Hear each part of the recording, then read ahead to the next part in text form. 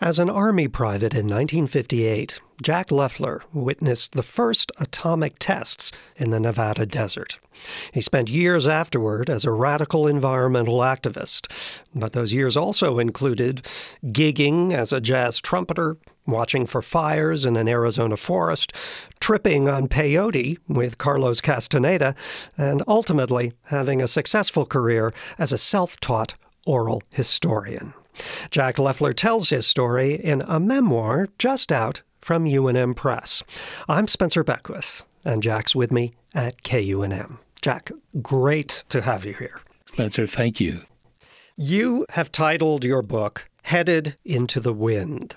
Have you preferred to take the path of greatest resistance? It always has seemed to me that headed into the wind is the path of greatest interest. And subsequently, that's been the trail I've followed since the 1950s when I actually witnessed those atomic bombs go off. That really affected me from total awe to total horror. And I realized at that moment in time that I was a sane fellow human, but I lived in a culture that wasn't totally sane. And there is a bigger picture to be seen. And one of the things that I really try to say in my book is that we've pretty much atrophied our ability to intuit. And if we don't allow that intuition back into our consciousness, we're not going to succeed. Writing this memoir, did you learn anything about yourself from that process?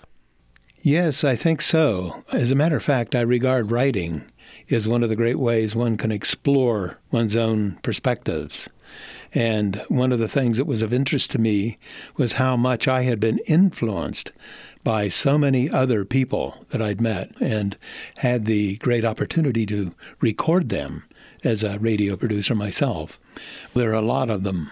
Alvin Josephi, who was the editor-in-chief at American Heritage Publishing, was a huge factor. Both Stuart and Lee Udall, the whole family is like family to me. And my late best friend was Edward Abbey, who was a wonderful writer, a fantastic thinker.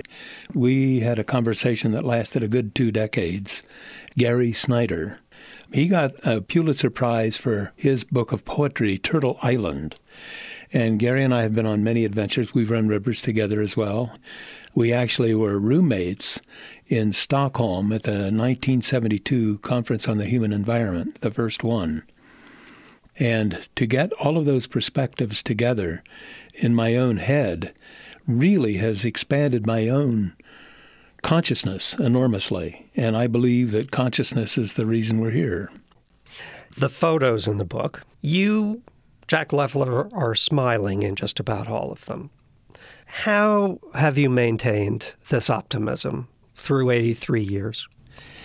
Well, I love life, and I find an awful lot of humor. And so I smile a lot, I laugh a lot, and molecularly, I am optimistic. Intellectually, it's a little tricky. But it sounds like the molecular part is gaining supremacy over the intellectual part. Well, I think as long as one remains active, and the only active life I've known has really been in behalf of the planet and its denizens. Jack Leffler's memoir, Headed into the Wind, was just published by UNM Press. It's a counterculture roadmap of the last 60 years in the Southwest. Details and more from Jack at KUNM.org.